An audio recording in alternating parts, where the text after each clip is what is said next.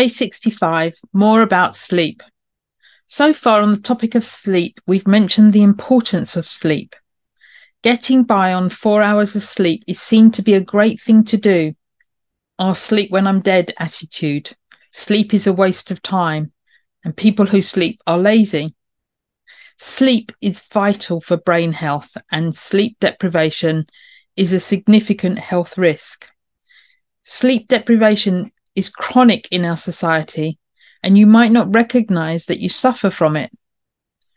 Short, interrupted, or impaired sleep can weaken your immune system, accelerate tumor growth, cause a pre-diabetic state, increase hunger and hunger for high-carb foods, increase weight, seriously impair your memory.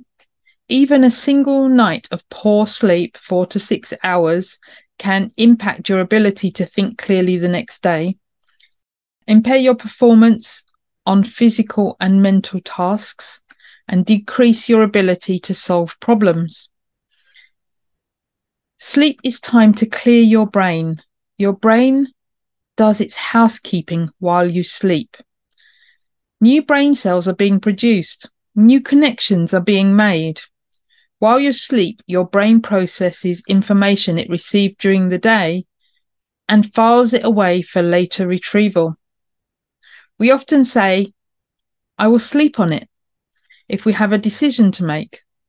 This is a great idea because your brain can work on it while you sleep.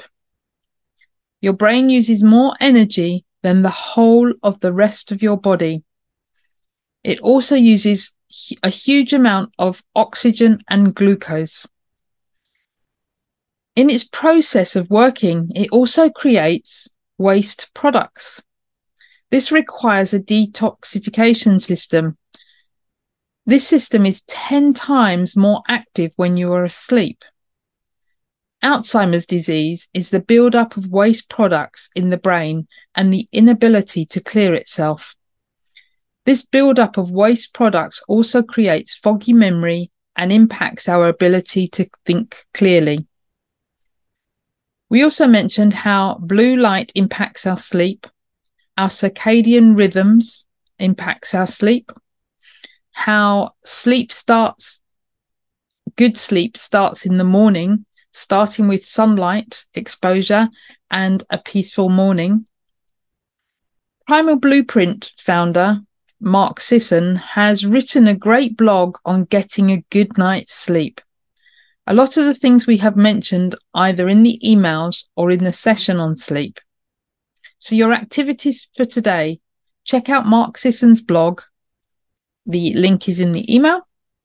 If you haven't already, incorporate some of the suggestions to increase the length of sleep and the quality of your sleep.